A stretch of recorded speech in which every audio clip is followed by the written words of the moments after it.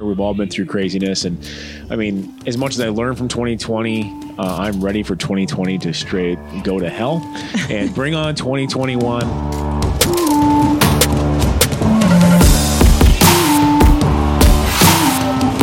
If we continuously use the prism of red or blue to justify our actions, our inactions, our natural bias, or our own opinions, instead of using the premise of right or wrong, we are all screwed. All right, well, welcome to That Art Never Podcast, all things entrepreneurship. People who just take life and kick it square in the ass. My special guest, Brad Epstein with Courtyard Inc., my co-host, Mrs. Brittany Rexius. Hey. That's her calling card. She does it every time. She just won't stop doing it. So you and I go back 11 years since I started. Yeah. Much, when did you start Courtyard Inc.? 2008. To try to make a long story short, I was finishing up college. I had a class in entrepreneurship, and I was just trying to get the grade and graduate. And long story short, for my project for the class, I printed some T-shirts and turned that into my project. And kind of one thing then led to another. I guess through doing that, I saw that there's an opportunity there.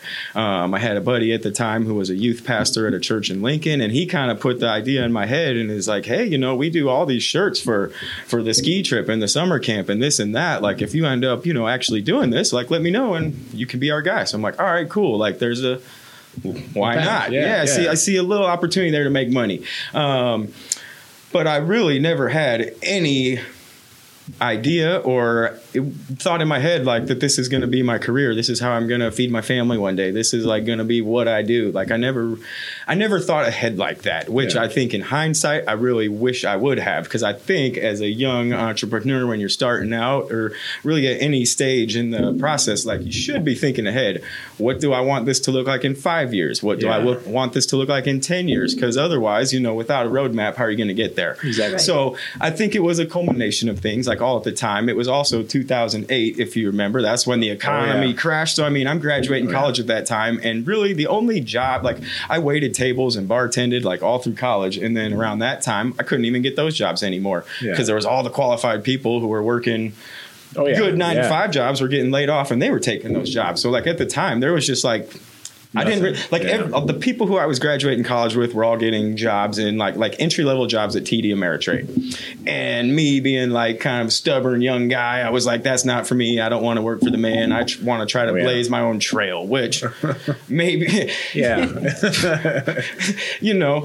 So I think it was part of I saw opportunity there, and I was probably like crazy enough and stubborn enough to be like, yeah, this is what I want to try to do. So I got like a starter press and set up shop in my buddy's basement, and one thing led to another. One job leads to another, and I think in business, oftentimes, word of mouth is probably the greatest networking way to build your following or your network or whatever. So it was like, did a job for one person, they liked it, they told somebody, and then also I think in this industry, it's lots and lots of reorders. Repeat business is like king. Like we do get new orders, but any given time, if you go in our shop and look at the production schedule, I bet 80% of repeat orders in some way or another, either a repeat order or a repeat customer. So I think it's super important to... That's the lifeblood. That's it. Yeah, absolutely. So long story short, that's kind of just how I fell into it and got going. And then, one thing got out of my buddy's basement, things were kind of picking up, and I'm like, all right, I think I need to have like an actual spot now. So, got out of there, set up shop on Saddle Creek Road. And remember that spot. And it was just kind of one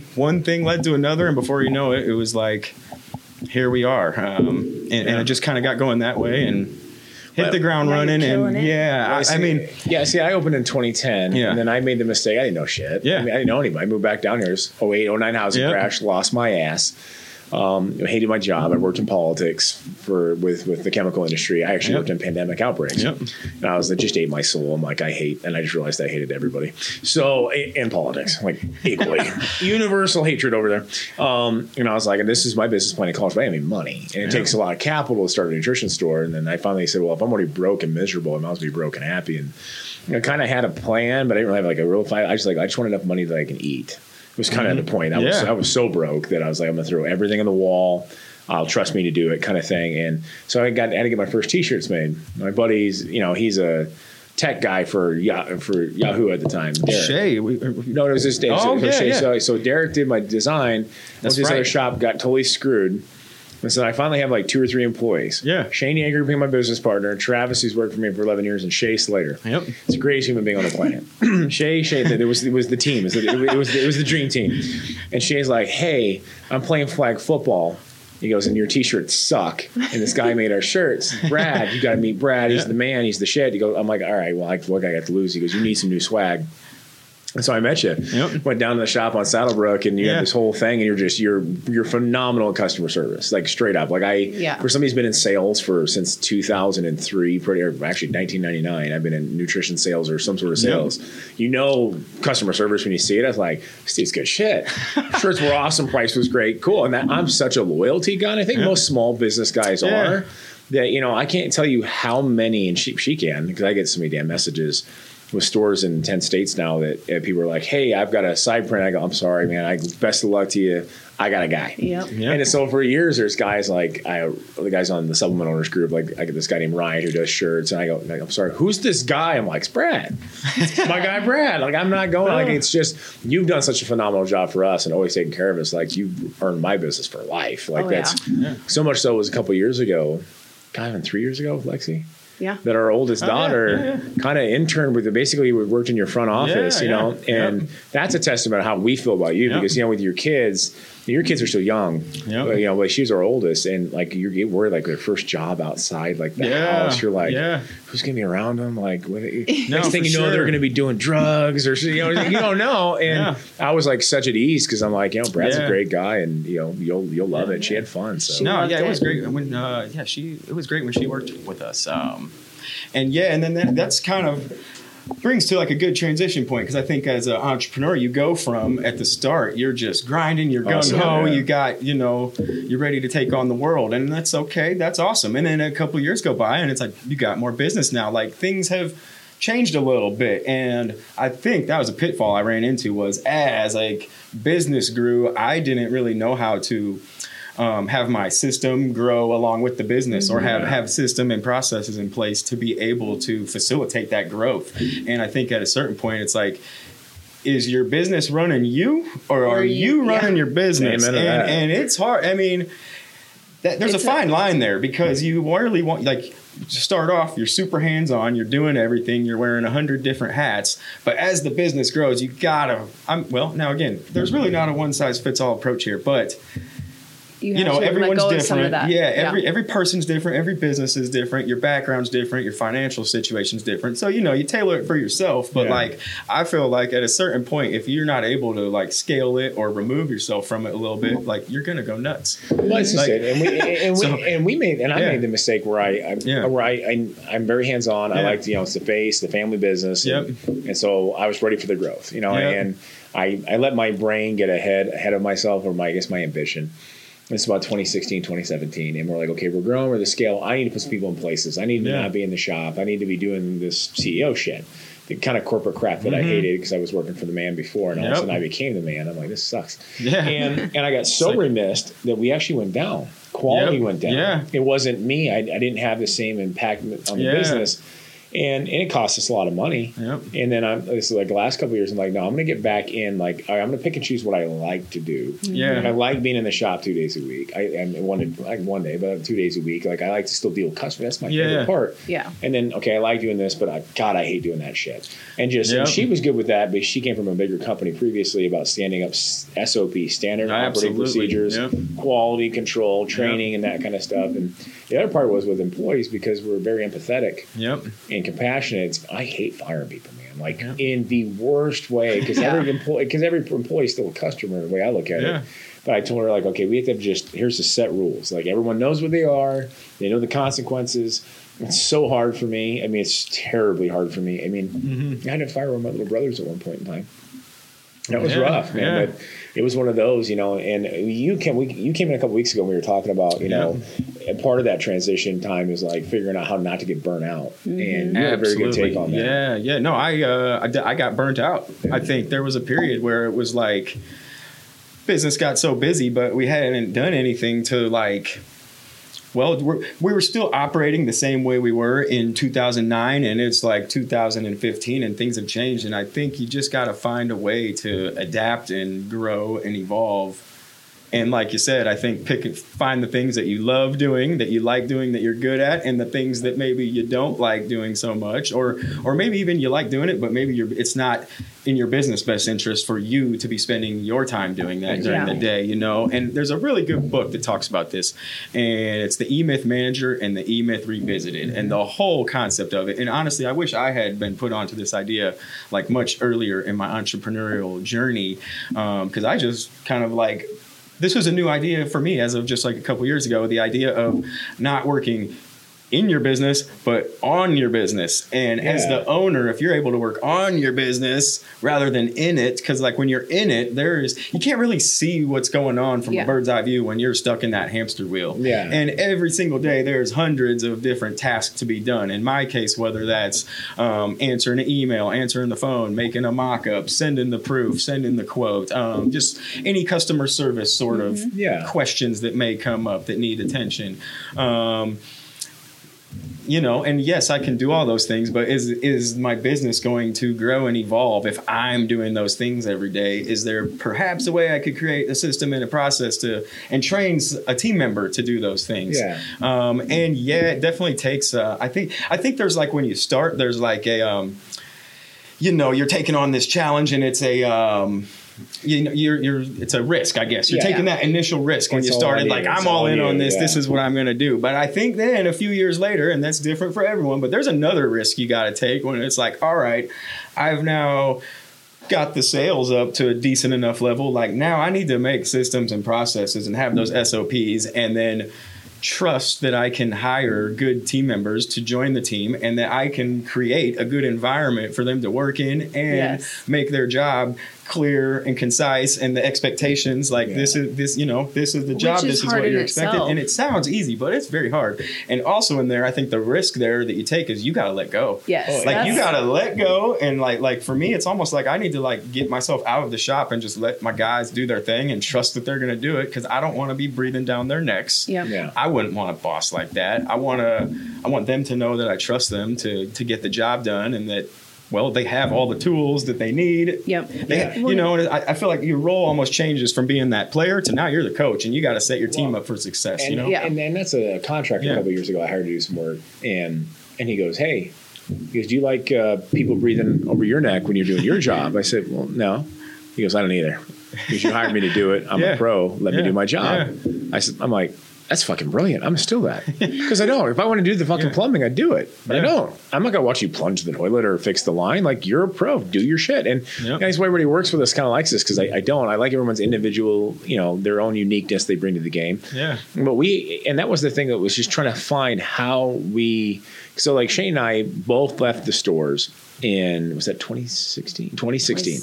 It was August of 2016. We decided, okay, Shane, we're going to open a warehouse, and I'm going to do the CEO thing full time. Like that's what we're going to do. We've grown to multiple states, and I need to be able to help all of them at the same time because they need me.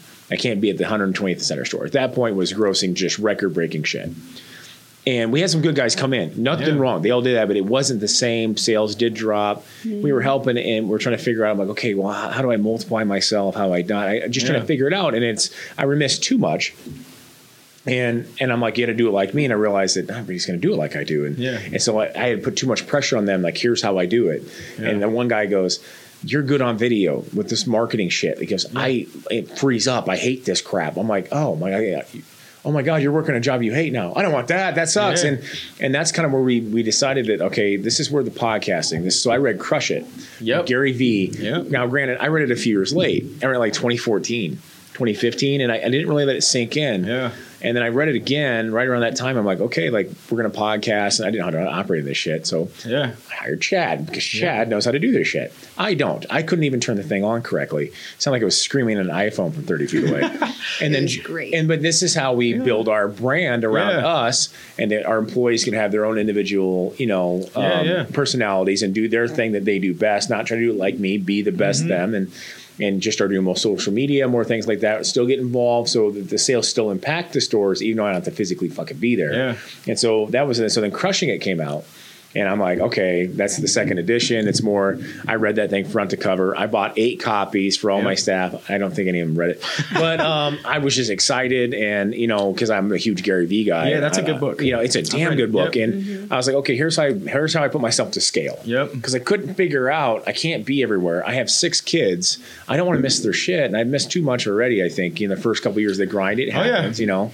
Because you got, what, 2 little ones? 2 kids, man. My daughters are going to be, my oldest is going to be 5 here in like a week. Already? And the 5 younger already. one's going to be 3 on 4th of July. So there you go. She's a firecracker baby. Yeah, 4th of July. Well, you know, and that's like our oldest is getting married. Our youngest, we're trying to potty train. So we've got a 20-year gap, and I don't want to miss any more of the baseball games or any of the first steps. And I'm like, but at the same point, I know I can't be completely gone. This isn't an absentee owner business. And you know, unless you're a Subway or McDonald's, I don't think there's a truly absentee owner business. Like for us, Courtyard Inc. is awesome, but we buy because of you. And so it's like one of those things where relationships, and I did this with the last podcast, that it's about relationships, man. Like, you know, like people buy into you, you meet them, whatever. And I think as owners, we got to figure out when that right time is to step back, put some trust in people. And then how do we take our personality to scale?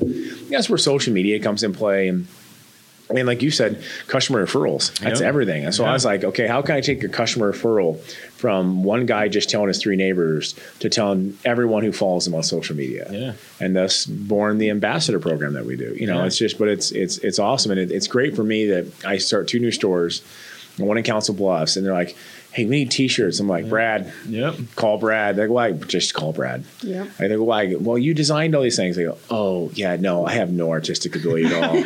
I just emailed Brad, hey, I want to make a shirt. And he goes, the last time you emailed me 2 logos, I'm like, oh, that's badass. And we threw it on like 10 different things, you know? Yeah, try to make it that whole sales funnel, if you will.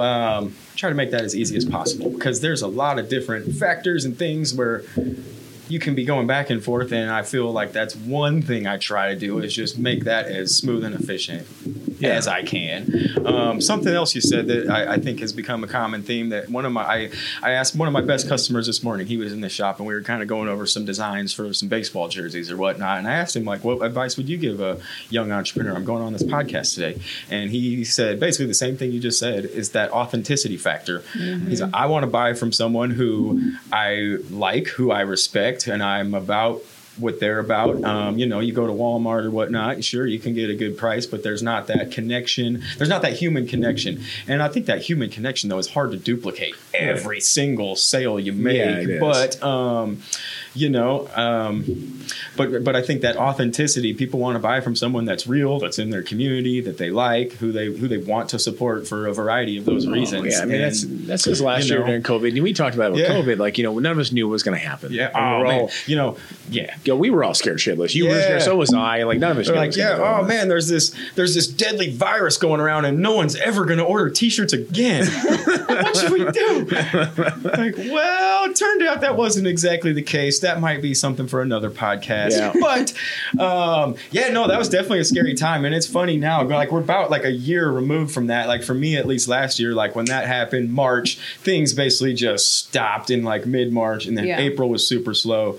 Which where we're at now, it's about end of April-ish. And then I think like by mid-May, things kind of picked back up. But it was a super scary and like uncertain time, because nobody knows. No one knows what's going on. Yeah, and I mean, I think fortunately, I mean, a good chunk of our business was like you know, your sports teams, your events, your running races, all those type of anything event related, whatever, sports related, Gandhi. But I mean, there still is lots of contractors. Your lawn carers are still mowing lawns. Your cement.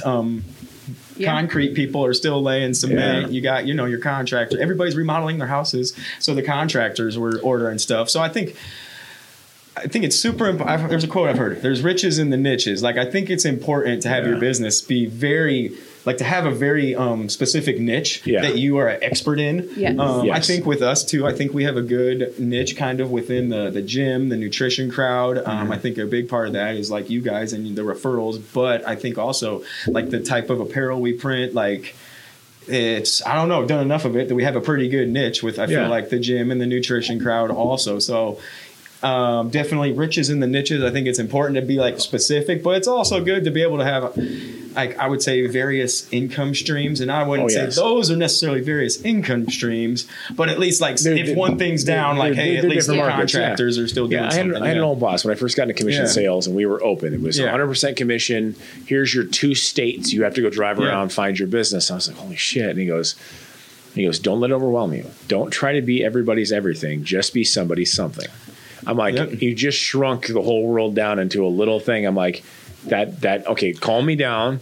And that's for us too. Like, we've got your vitamins, we've got your sports, we've got your weight loss. We kind of, we can't be everybody's everything. And I think that's good though. Like you got to know when to say no. Some people might not, or some customers or whatever, for whatever reason, some other businesses or customers, it just might not be a great fit. Or maybe there's someone else who would be a better fit. And that's okay. I know. That's totally okay. I've honestly probably kicked in the last 11 years. I've probably kicked $50,000 to $100,000 of business to No Name Nutrition. Yeah. They're up the street 24 blocks because they're going to carry your aluminum free, dye-free deodorant, and I'm not going to, and it's just not my niche. And I said, hey, and I go, they're very nice. Here's their address. I've drawn a map to that store probably 1,700 times, and that's totally cool with me. It's another local business, local owners. I'm like, you guys are good shit. I have no problem doing that. Yeah. I mean, I've even called. I called Gene. I have the GNC's called me. Hey, do you have this? Yeah, I'll send somebody because I know all those kids. And the only time I've ever had it like where somebody's just so is I had some. It was a few weeks ago that like. Why buy First Form? Because of Andy Frisella. I'm like, love his podcast, listen to it myself. But why for him? Well, he's all about the Maseratis, and I want to own one. I go, are you fucking serious? I go, I'm a family man. I got 6 kids. I can't own a Maserati. Like we have a 9-passenger freaking Suburban. Like now, I go, sorry, if that's your why, then I mean, cool. I can't be everybody's everything. Yep. That brought up another really good point. What's your why? Yeah. And you need to start with why. That's another really good business book I'd recommend. That start with why. Because that will help you answer a lot of questions along the way that have to do with important decisions you're making with, team member. How do you want to grow and what do you want your role to be? Yeah. Really, first you need to start with why. Mm-hmm. Why do you do what you do? What do you want your day to look like? What do you want just your day-to-day and your business to look like? And the first question we ask every franchisee when they prospect us, when they email in, we'll always meet with them in person. I think in person's great, and we'll have coffee or we'll fly wherever we got to go. And I'm like, I'll go, so why? Why us? I mean, just to want to know. Like, we like what your family represents. We like what you believe. We want to have more freedom for our family, our kids, finances, whatever. We want to help people, whatever it be. If somebody goes, I just think it's a good second form of income for me, and I'm going to let some kid run it, it's going to be a no. Yeah. Because you're going to fail. Yeah. And I'm not interested in watching people fail. But you're 100% right. Like, what is your why? Yeah. And another thing going off that, like, I feel like, okay, you got to start with why. And then there's, you're started, you got your sales up. Then I feel like you kind of come in with that trying to work on your business, not in it as much as possible. Now, granted, though, you still need to be connected to it, because if you get too disconnected, your people are going to know that, and then that can become a problem. It does. Yeah. I mean, that's where you breed competitors in your own house, where all of a sudden I'm starting one. I have all the relationships. I'm going to take and start my own spot. And I've had it happen to our one of our guys in Lincoln when I own Lincoln. It's franchised now, but it was years ago. And I kind of knew he was looking. And so I just kind of just confronted him in the nicest way. I'm like, hey, what are you doing? He goes, I'm buying into the new NutriShop that's open here in Lincoln. And I'm like, and I looked at him, I go, congratulations, man. That's awesome. Ownership's a badass thing. It's a lot and blah, blah, blah, blah, blah. And he goes, I thought you'd be mad. I go, I can't fault you for furthering your career, dude. Like, I wasn't as involved in the Lincoln community. This is prior to me doing podcasting or really, I posted on social media for fun. It was nothing to do with business at the time. It wasn't really in that mode yet. I hadn't read Crush It yet. So I was just posting shit for the sake of posting shit. Gym selfies or whatever the hell. That was before it was cool. And I go, well, obviously you can't work here because you're about to start a business. And so I gave him 2 weeks paid vacation and he left to go do his thing, which turned out not working out for him. But, and it was, why don't you just, I go, well, why create an enemy? How egotistical would I be to fault him for starting to further his career? And, for sure. And that's kind of where we just started making really good employees, partners in different businesses, because I don't want to lose them. Yeah. Got to give them some sort of ownership in something. For sure. That's how the gym started, and that's how VHI started, and that's how we have other franchisees. And, it's just a way to keep talent. And, this year's been really interesting. And I know, because you used to have a partner, right? And you bought him out? Or things just sort of evolved, and it got to the point where we kind of both just needed our own shop. And we're still good friends. We're boys. I feel like, all things considered, knowing what I know now, I would do things differently for sure. There's no doubt about that. I think a lot of things have just being more mature, being older, having kids, going through a pandemic. Like, I think all those things definitely have put things into perspective. So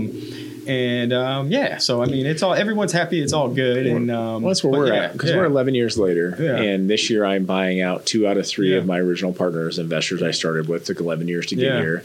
One was a surprise, but hey, God love him, and it was all on good terms. And the other one was an opportunity, and I just said, okay, I've been working this hard, and it was fine in the beginning, because I needed the help with capital and expertise and having a line of credit, and now I'm like, I don't need it. And they made a hefty return on their investment. So, like, no harm, no foul. Everybody's in good spirits. But, that's where I said a lot of new business partners to get into stuff. And I've had this conversation with a lot of people lately. I'm like, little things that we don't pay attention to because we're not lawyers, like operating agreements, buyouts agreements. That shit means something. I said, so your first plan of success is plan in 5 or 10 years from now that you're going to be wildly successful. And one of you wants to leave, or one of them wants to be bought out. How do you plan that out? And they're like, I can't think about that. I go, you need to think about it right now. Because if somebody gets married, somebody gets divorced, somebody dies, like, how does that work? It sucks. Because when we were 20 something and we started business, we're like, we're fucking indestructible. I'm 40. I mean, shit, I'm worried about my cholesterol and all bunch of crap I didn't give a shit about before. And it's just one of those things that you gotta, I had 2 friends of mine in the bodybuilding industry that died last 2 years under the age of 40 from heart attacks. And I'm like, holy shit. And so we just had this talk with our gym business partners, like, hey, we need to make sure we have this ironclad so we know what happens if something, God forbid, car doesn't know. You think all that crap makes a difference. And our buyout agreements weren't real clear, like on the Rexius one, like we had to go through them, and then you got to play blood-sucking lawyers. And thank God my brother is one, so I get hooked up. But it's just one of those little things you don't think about. So I think a lot of it's advice is plan for that success. What happens when people grow and change? Every 7 years, they say you're a whole new person. I would agree with that, man, because life changes. Kids change the game. Kids change the game. I mean, what you're willing to do at 25 to 28 when you don't have any kids. Oh, no doubt. Versus when you're 35 and have a couple. It's a whole different ballgame. Yeah, for sure. Yeah, back in the 10 years ago, I could come into the shop late at night, and I mean, I still can now, but I don't want to now. I need to be home with my desire. Family. And I think that's important. Going back to that thing, the thought of avoiding burnout and making sure you don't get to burnout. Like, I think it's really important to, like, when the day's over and you lock the door for the day, like, try not to even think about it. Because I think that is one thing with being a business owner. Well, because for me, I heard it. It'll drive me nuts, man. Like, you're thinking about something at the shop at night when you should be just chilling, or you're getting ready for bed or trying to sleep. It's like this one little thing that happened at the shop is on your mind. And I don't know, just trying to have that balance of, like, work and life 100% is super important. And with us being so social media driven, it's hard because people have 24/7 access to you. And I have that new entrepreneur blood in me where I'm like, it's money on the table. Or even just checking your phone and your email at night. Like, I'm not going to respond to that email till tomorrow morning anyway. Why am I looking at my phone even? And that's the thing where we started doing is, like, with some of our staff, like, okay, listen, like, this weekend, I need you on the Rexius, VHI, whatever. I need you on the social medias. I'm going to clock out for, like, Saturday, Sunday. I'm not going to look at a shit. I'm not going to share anything. Okay, cool. And then next weekend or 3 weekends, it's your turn. Then somebody else, and we just trade off. That way. Otherwise, we'll get tagged on Rexius alone between Friday night and Sunday evening, probably 400 times. And if you don't share people's shit, then they get mad. The 20-year-olds who don't have kids, who don't have 80-hour work weeks, they get mad as if it's a slide against them. Almost like a positive into a negative. I'm like, okay, so I said, we have to just make a plan of succession here. Who's in charge of what, when, so we know that it's on us, so we all don't feel the need. So, like, just for my staff too. So we'll take our turn. Or I'm like, JD, take the weekend, man. It's your weekend. Like, just go chill. You know, like Shane even we got so busy. Like, I think Shane posted everything for Rexius until about 2018. He goes, I'm done. Just done. And now Shane doesn't go on social media pretty much ever. It was part of the deal. It's a gift and a curse for sure, man. Social media is business and memes. That's all I use it for. I don't read any of the comments hardly anymore unless because it's all negative. I hate it. So but that's memes are funny and business is good. And so we just take turns. We have a staff now, like, okay, it's your turn. Like people we trust. People that we trust. That way it's people are getting responded to that feel there's a sense of urgency. Like with the 24-hour gym, right? It's a sense of urgency. Somebody's got pre-workout in their system. They're jacked up on formula caffeine. It's 1:00 in the morning and they can't get in the door. Yeah. Next thing you know, they're going to drive their car through the window or something because they're freaking, because I sold them a pre-workout that was too strong.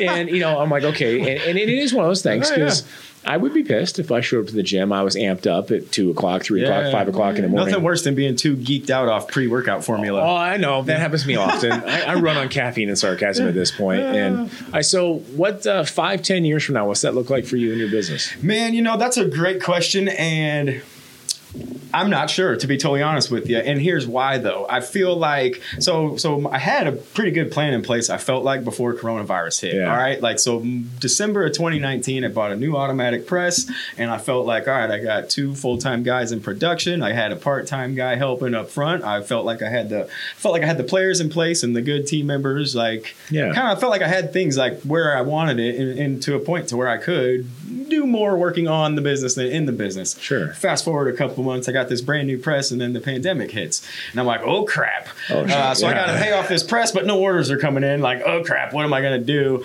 And I unfortunately at the time I had to put everyone on furlough just to let things figure out what's going on here. Cause I'm like, all right, no matter what happens, I got to make sure that Courtyard Inc. is still here come fall. Yeah, exactly. And it wasn't as bad as it seemed like it was going to be at first. So a few months later, slowly started bringing people back. So I feel like, well, anyway, last year ended out fine. It was okay. It was obviously down comparatively speaking, but I feel like I cut, like sales were down a little bit, but I cut some expenses too to kind of like balance things out. Yeah. So, in the end, it was a decent year, but I feel like really about now, to start this year, I feel like, okay, so now it's 2021 now. This is really the first full year with the new automatic press.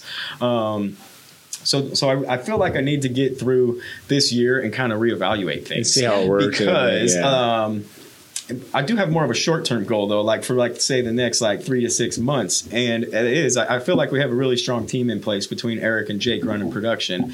And I want to try to, well, like I said, my daughter's going to start kindergarten here in the fall. So it's kind of like the last summer before she goes to school. So if I can, I want to try to make my office hours 9 to 1, and then I'm out of the office the rest of the day. Maybe, hopefully we can go to the pool or, hang out with my kids a little bit, or I can, we have a really good shop management software now, so I can pretty much run front of the house. Yeah. From anywhere now, which is awesome. That's another thing, man. If I'm looking back, there are 2 major things that I think are major regrets from starting the business, or things I wish I'd known or should have implemented earlier. The first one being, should have got an automatic press years ago. Looking back, knowing what I know now, I feel really dumb that we didn't get an automatic press years ago. And looking back on it, I remember at the time, well, I don't know if it'll fit in this space. It could have. Yeah. You live, you learn, though, you know. And then the other thing was having shop management software. So, we have an awesome system now. Are you familiar with Builder Trend? Yeah. They have a big building over there off 100 off I Street. Yeah. And anyway, so they specialize in software for construction people, if you will. Yeah. We have the same thing, but it's for screen printers. And that has honestly changed my life, running in front of the house. Because it used to be, going back to that thought of all right, how you're operating when you start versus how you're operating 5 years later when your business has tripled or whatever. Yeah. So it used to be I'd send the quote via QuickBooks. I'd send the mock-up through the email. Pretty soon, and you're doing this for 20 different customers or orders at a time. Stuff's all over the place, and you can't tell where things are in the system. Yeah. Well, now it's all in this system called Printavo, and I can send the quote through there. I send the mock-up through there. Stuff is automated. That's another huge thing. You need to automate as many points throughout whatever it is. Yes, things need to be automated. Like, for example, in my situation, I send that quote. When the customer approves the quote, system automatically sends a payment request. Yeah. That was a task we used to have to do. And just little various things like that. Now, when the order gets marked complete in the system, it sends a notification to the customer that their stuff's ready for pickup. So, like, those are small things, but if you're having to do that 50 times a week or whatever it is, like, you just saved a lot of time there. Well, we've done the same thing with our purchase orders, and it's been we took one of the smaller operations, and we started doing all of our purchase orders directly out of QuickBooks, and then we can actually see when they opened it. Everything's automated. It adjusts my pricing. They approve it. They send it back. We check it. It's all done. Invoices are sent. They're paid that way. I'm like, holy shit. Yeah. And she told me to do this like 6 years ago. I'm like, no, don't fuck with my system. Like, I was having success. Yeah. I was so scared to change. Yep. And that, what was it? Colin Powell said that once. More money is wasted on indecision than a wrong decision. Yeah. But I was like, you don't understand, though. This is my system. And I was just so stuck in it. Now it's slowly but surely, I'm like, we're going to automate everything. Yeah. As much as humanly possible. And it costs some money. And see, I'm such a cheap ass that I'm like, all I see is it costs $2,000. Yeah. But I'm like, okay, but how much? But time are you saving? Time. And we're at the point now we're working 80-hour weeks and 6 kids and baseball and swimming lessons and driver's ed and all this other shit where I'm like, okay, that's worth a lot more to me than paying it up front. And we've been automating things, and that's where Chad came in a couple of years ago, and he knew how busy I was. He goes, just let me do the production, let me do the video stuff. He comes with a lot of the marketing ideas. I was like, and at first I was like, okay, we'll try. And all of a sudden now, like, I haven't asked him to. You can ask him. I haven't had you edit anything ever. Yeah. He's a pro. And so I'm very authentic. Okay. What I say is what I mean. I very rarely put my foot in my mouth in something in any sort of way. He hasn't had to edit a single podcast I've ever shot ever. He said, what do you think? It looks good. Do I change this? I'm like, sure. I don't know. Leave it. That keeps it authentic. Just keep it you. I mean, that's just it. And it's been so much fun that way, Yeah, that's awesome, man. Well, that's for us. Like, COVID changed our entire plan structure, the way we were. And we decided that last year, like, you know what? We had 98 W-2s between Rexius and Iron Heaven. Yeah. She's scheduling all of them. I'm like, this sucks. Well, it kind of comes back to the whole being able to kind of delegate some of those things where when you've been doing it and that's your baby, it's hard to let those things go. It's hard to trust it, but you also have to understand, like, okay, you know what? I'm going to let this go. There's probably going to be some screw ups along the way. It's probably going to give me anxiety, but in the long run, so like letting go of the gym scheduling, I was like, all right, Steve, I need you to take this over. And it's still like, I'm still checking it. And it's funny. So Steve's a high school teacher. I mean, he manages all these students. Yeah. He's one of the smartest people we know. And he goes, I think I got this. This is not like for us, it's a big deal. And then we ended up selling off Norfolk, which is our second location, to our manager. We sold Kearney to our manager. We'll probably sell Sioux City. I may even sell Bellevue just because I'm like, okay, we need to be able to be a little less locked down to be able to go out and do what is our time worth? Like, what is the best bang for our buck? And that's our ability to be with people at events and to work on the business. I love that. Yeah. And that's honestly going to be the new mantra. You just give us a new mantra. I love that. One of my 1900 motivational posters will be that now because I've got them everywhere. Man. But well, awesome, man. Well, I all I can say is thank you enough because honestly, it's been great. I mean, you've been so rock solid the last 10 years we've done business with you, man. Likewise, man. I love working with you guys, and I think that's something you guys have done an awesome job that I really respect. Just of the Rexius Nutrition, Iron Heaven, the whole conglomerate. I feel like you've really put your fingerprint on your business, and I feel like all the people from your different franchises who I talk to when they come print shirts, like I feel like they generally have the same kind of energy and the same, the same feel and the same vibe, like from Rexius Nutrition. Like, I feel like you've done a really good job from the top down. And I feel like people really buy into what you're about. I think it is. It's easy to do, I feel like. We made the mistake, I think, twice. Yeah. Where we franchised to the wrong person. Yeah. It's not we're selective with it, but we're not greedy. Yeah. Like, if I don't open anymore, I'm good.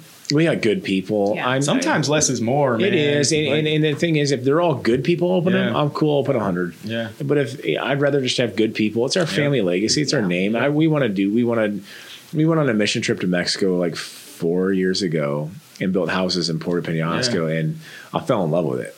I just I just like to volunteer. And it's not like, oh, pat me on the back. I just want to do something bigger for the communities, whatever, teach people. That's where the podcast comes in, just helping people basically not screw up the way that we both screwed up in the beginning, you know, and just that kind of shit. And that's, that stuff doesn't just mean it really but it feeds my soul. Yeah. You know what I mean? It gives me, watching these new entrepreneurs come in here, and we do a lot of consulting.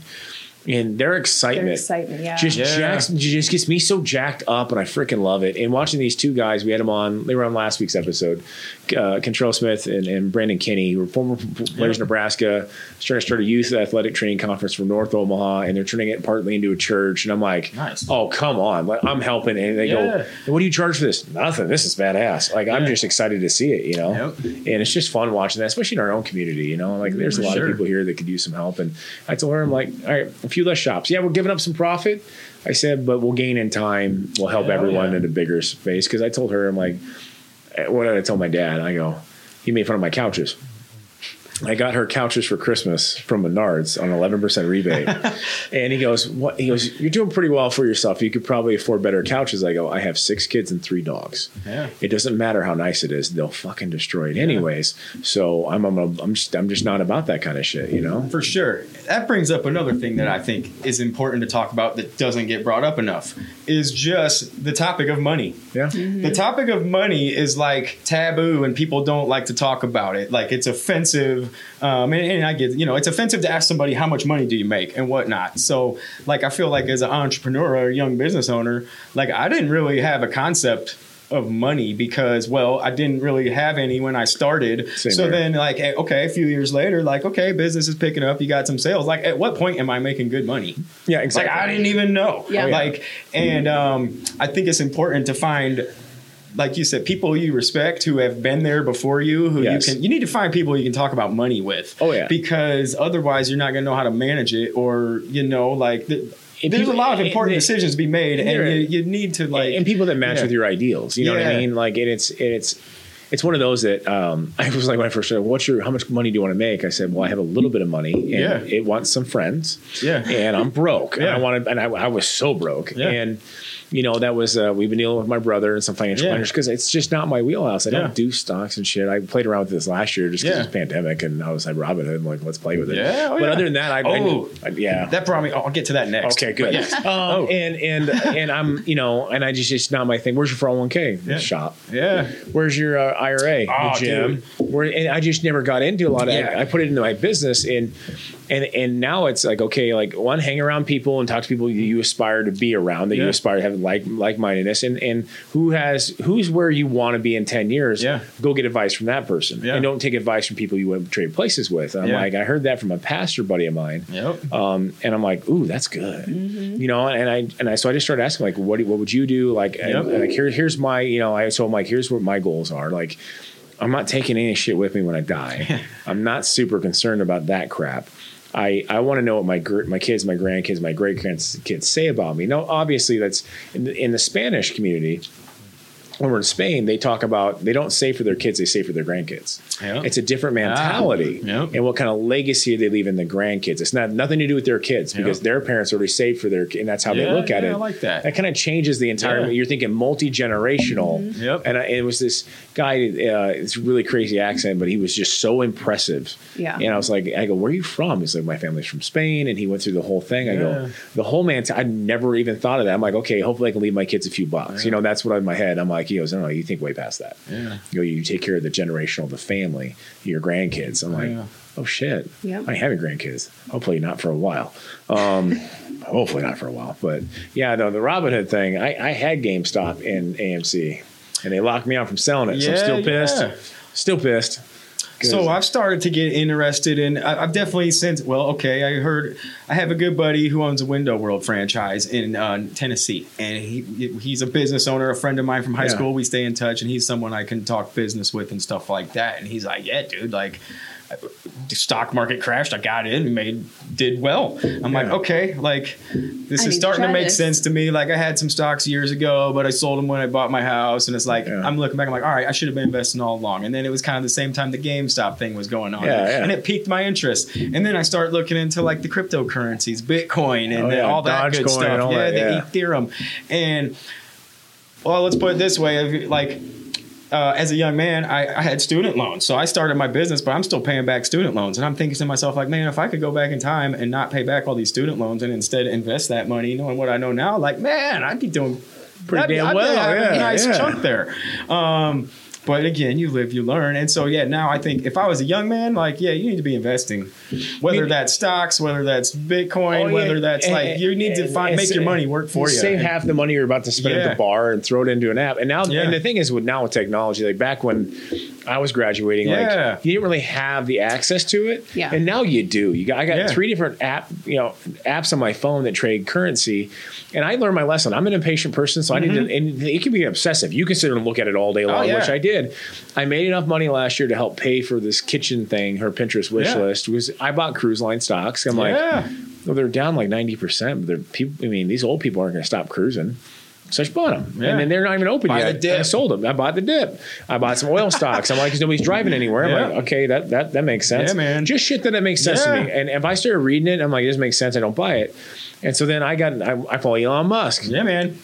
So I bought Dogecoin. Yep. Still pissed. Chad and I talked about this. I would have bought some, but you can't buy it on Coinbase. I think you can only buy, or there's now so I bought it on Robinhood. That thing just spiked from 5 cents to 30 cents. I know. One day I bought in at 3 cents. Yeah, man. I had 30,000 Dogecoins, sold it at 5 cents a week ago before it jumped to 40.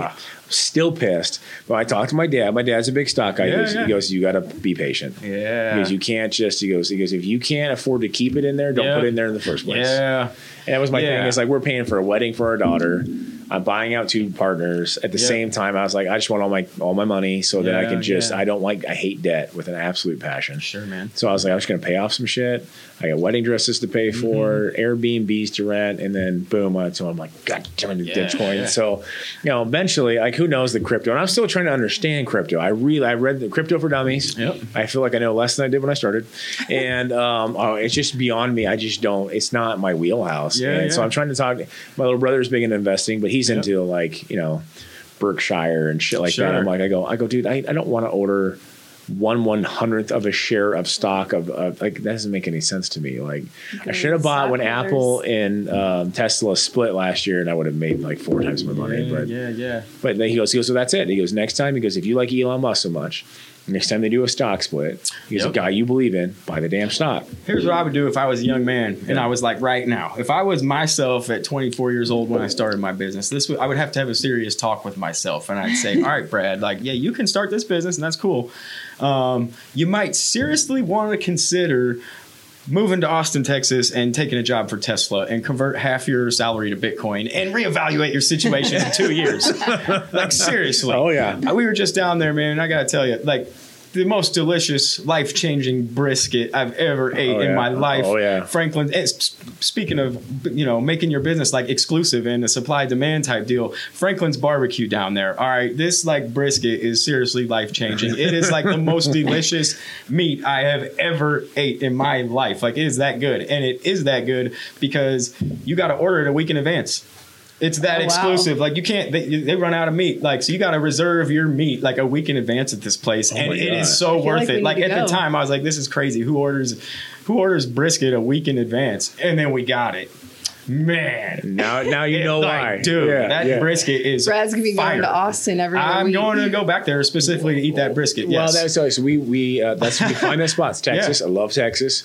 Her and I decided 4 years ago to take a little trip. Yep. I don't like big cities and crowds, so we went to Galveston, south of Houston. I'm a little bit more. Is that before you get to South Padre? Yeah, the tip of Texas down there. It's out there, right south of Houston, and so I'm like, I'm a little more hippie area, a little more laid back. I'm cool.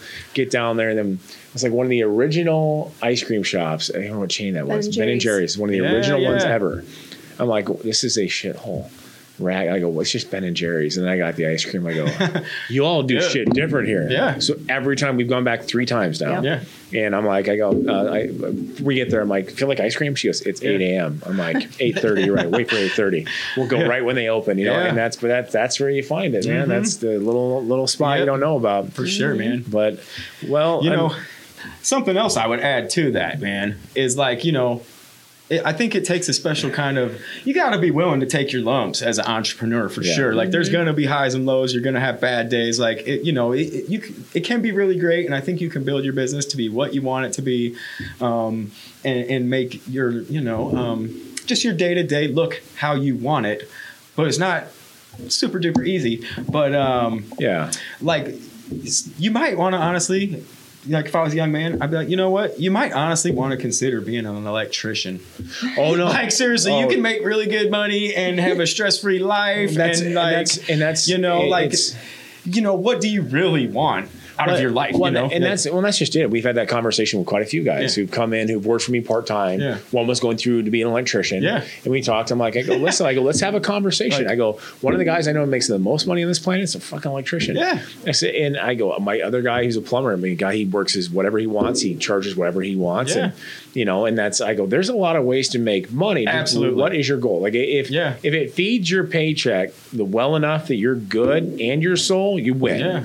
But if it's not, let's reevaluate some shit. Like if somebody who's so into like a side, like a hobby, and you need money to support, okay, well, it's gonna be hard to do both. Yeah. And we had talk with a buddy of mine, who's an electrician, a couple of years ago, where he had one crew, was doing well. He goes, I'm just trying to figure out if I want to expand. I go, here's the thing: you have control of this. You know where your business is. You're making good money. Mm-hmm. You've got enough business to keep this crew busy. I said, when you add on a second one, now it's the whole drive all over again to get enough customers to keep, because agreeing to make sure that they have a salary to feed their families is a huge responsibility. And what they're going to do, he goes, I'm going to stay right where I'm at. Well, that lasted like a year. And then he goes, no, I'm going to do it. And boom. And I found out that he's basically doing all the build outs for JP Morgan everywhere. I mean, he's multiplied. Now he's working a shitload. Yeah. I said, but you're at the point now where you've got such a solid crew that you can start to step out a little bit. Yeah. You can't, there's a limit to what we can handle. Yeah. And we have to know when we've hit the limit. And I got sick a couple of years ago, like bad, because it was literally from pure exhaustion. Yeah. We got to the hospital. We've done that. And I'm like, what is it? They go, stress. Yeah. My white blood cell count bottomed out. And they're like, it could be cancer and all these other things. I'm like, what the fuck? Yeah. They literally, okay, you need to learn to relax. I'm like, I am relaxed. Like you're looking at, I'm on my phone answering emails while I'm in the ER. I'm like, I go, but they got to get, oh shit. Okay. Yeah. It's just one of those. Might be something to that. I'm my own worst enemy. Yeah. And so like doing things that forcibly allow us. So I told her they're like, you need to get massages. I'm like, okay, well that takes too much fucking time. Yeah. And it's expensive. Yeah. And so I'm like, but she's right. She's been on my ass for a year. Yeah. And I know the massage people, they're great. But then she goes, all right, like once every 2 months to get a massage. Until then, let's buy a massage chair. I can multitask while I do that. Okay, I agree to this. A little shit. I'm like, okay, let's buy a 1-person or 2-person like infrared sauna. Red light's good for the skin. Yeah. I won't leave early enough to go. I'm like, okay, we'll do little things to start taking care of myself. Self-care, man. That self-care is super important. It is. It is. And I find myself getting, down or whatever, or just getting to my anxiety. I'm an anxious person. So I've been listening to other CEOs podcasts, the Real AF from Andy Frisella, MF CEO Project, a lot of Gary Vee, and I just nonstop. I'm working on my house. Yeah. It's not hardly music, because my kids don't like my music. So they don't understand the classics. So I listen to podcasts all day long. Yeah. Basically, it's constant motivation just coming at your face. And I'm like, it's like surrounding myself with positivity as many hours a day as humanly possible, which I think is huge. Because sure, man. Sometimes you can feel like you're alone on an island as an entrepreneur, that you don't have anybody. And that's where it's huge to have other entrepreneurs you can call on. Yeah. My buddy Mike Giovanni owns Touch and Tan. And I'm like, hey, I'll ask him to occasionally come in like grade my business, because he will not be nice. Yeah. He'll be 1,000% honest. He'd be like, this looks like shit. You need to do this. You need more of that. And he was the one that was like 4 or 5 years ago. He goes, he came in, we had a meeting, went and had the cigars at what was that place? Safari. He goes, all right, man, business looks good. He goes, you need like 10 times as much swag. You got a boy, right? I go, I do. He goes, you're missing the boat. He goes, it's advertising, it's marketing, it's money. He goes, you need to like times 10. That guy knows what's up. Right? So I'm like, all right, here we go. Don't let him pick the swag. I'm not allowed to do it. No. That's like, I have no style. So that's my wife enters and she gets the stuff. So, well, thank you so much for coming in, man. Sure, we appreciate it. It's a pleasure to be here. Another thing, one more thought I had that I want to like throw on top of it, because there's so many layers, and it's like, where are you, and what stage of your own journey are you at? A thing that also helped me was profit first.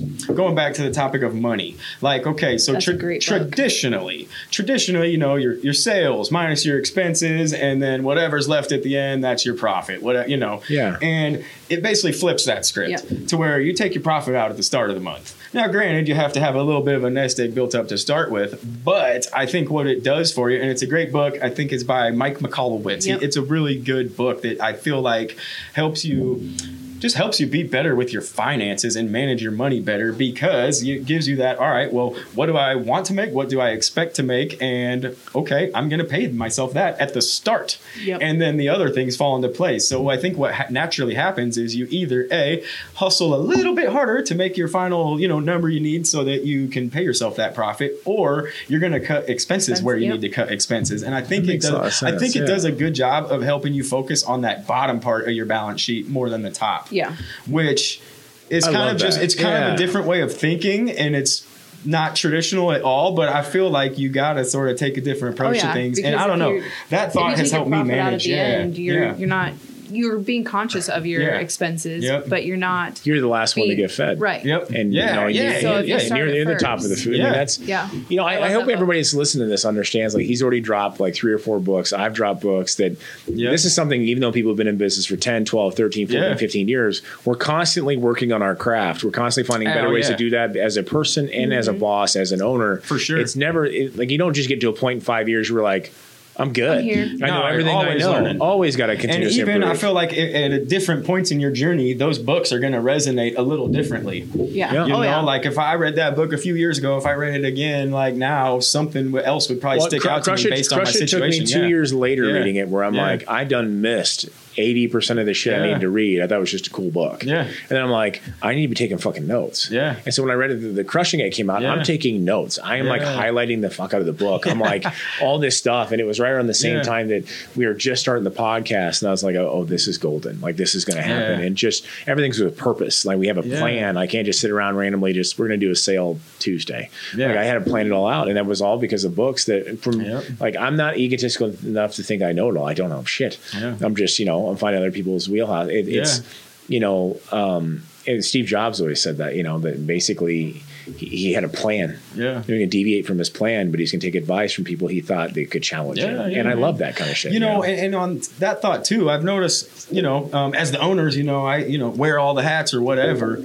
At some point, like, somebody else can do something better than you. Because I'm wearing too many hats. Like, if I step out of the office and let Eric talk to the customer, he might actually give them better customer service than me.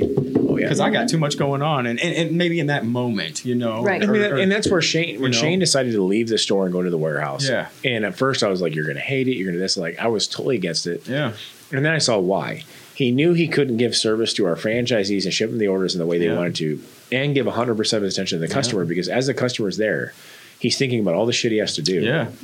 And people can tell you're not being authentic. That you're just trying to get him through so you can go back to your other shit. And so when I'm in the store, like for those 2 days, like I'm all about customers. I will spend an hour talking to one dude over buying a $5 multivitamin. That's my world when I'm there. And we've had that with managers before where I told them, I go, I know you want to move up. Focus on what's in front of your face. And that's hard as CEOs, because we do have 60 things going on. And, and so like what, and I let other people, I'm like, it's your show. I won't fully keep texting me. I'm like, hey, totally cool to help you out. Do me a solid. Do the job right now that I'm paying you to do at 110% for me. And I said, when you clock out at 4, come over to the house, we'll crack a beer. We'll figure out what's fucking going on. Okay, I go, just give me 110%. If I wanted to be there right now, I would absolutely be there. He's like, cool, that's solid. I mean, I had to put it in the nicest way possible. If I wanted to be there, I'd be there. I'm trusting you to be there. I'm paying you for a job well done. Do the job well done. And it's just awesome. So if people want to get in contact with you, what's the best way? Website, emails? Courtyard Inc. is the website, courtyardinc.com. You can email me directly, brad@courtyardinc.com, Inc. with a K. Or call the shop, 402-885-8787. Awesome, man. I'm so jacked. I've been actually talking about having you on this show for like a year and a half. So Chad finally gets to meet the infamous Brad. I'm so honored. This was an awesome episode, man. Thank you so much. Thanks, man. Thanks for having me. Absolutely, brother. You bet. Thanks.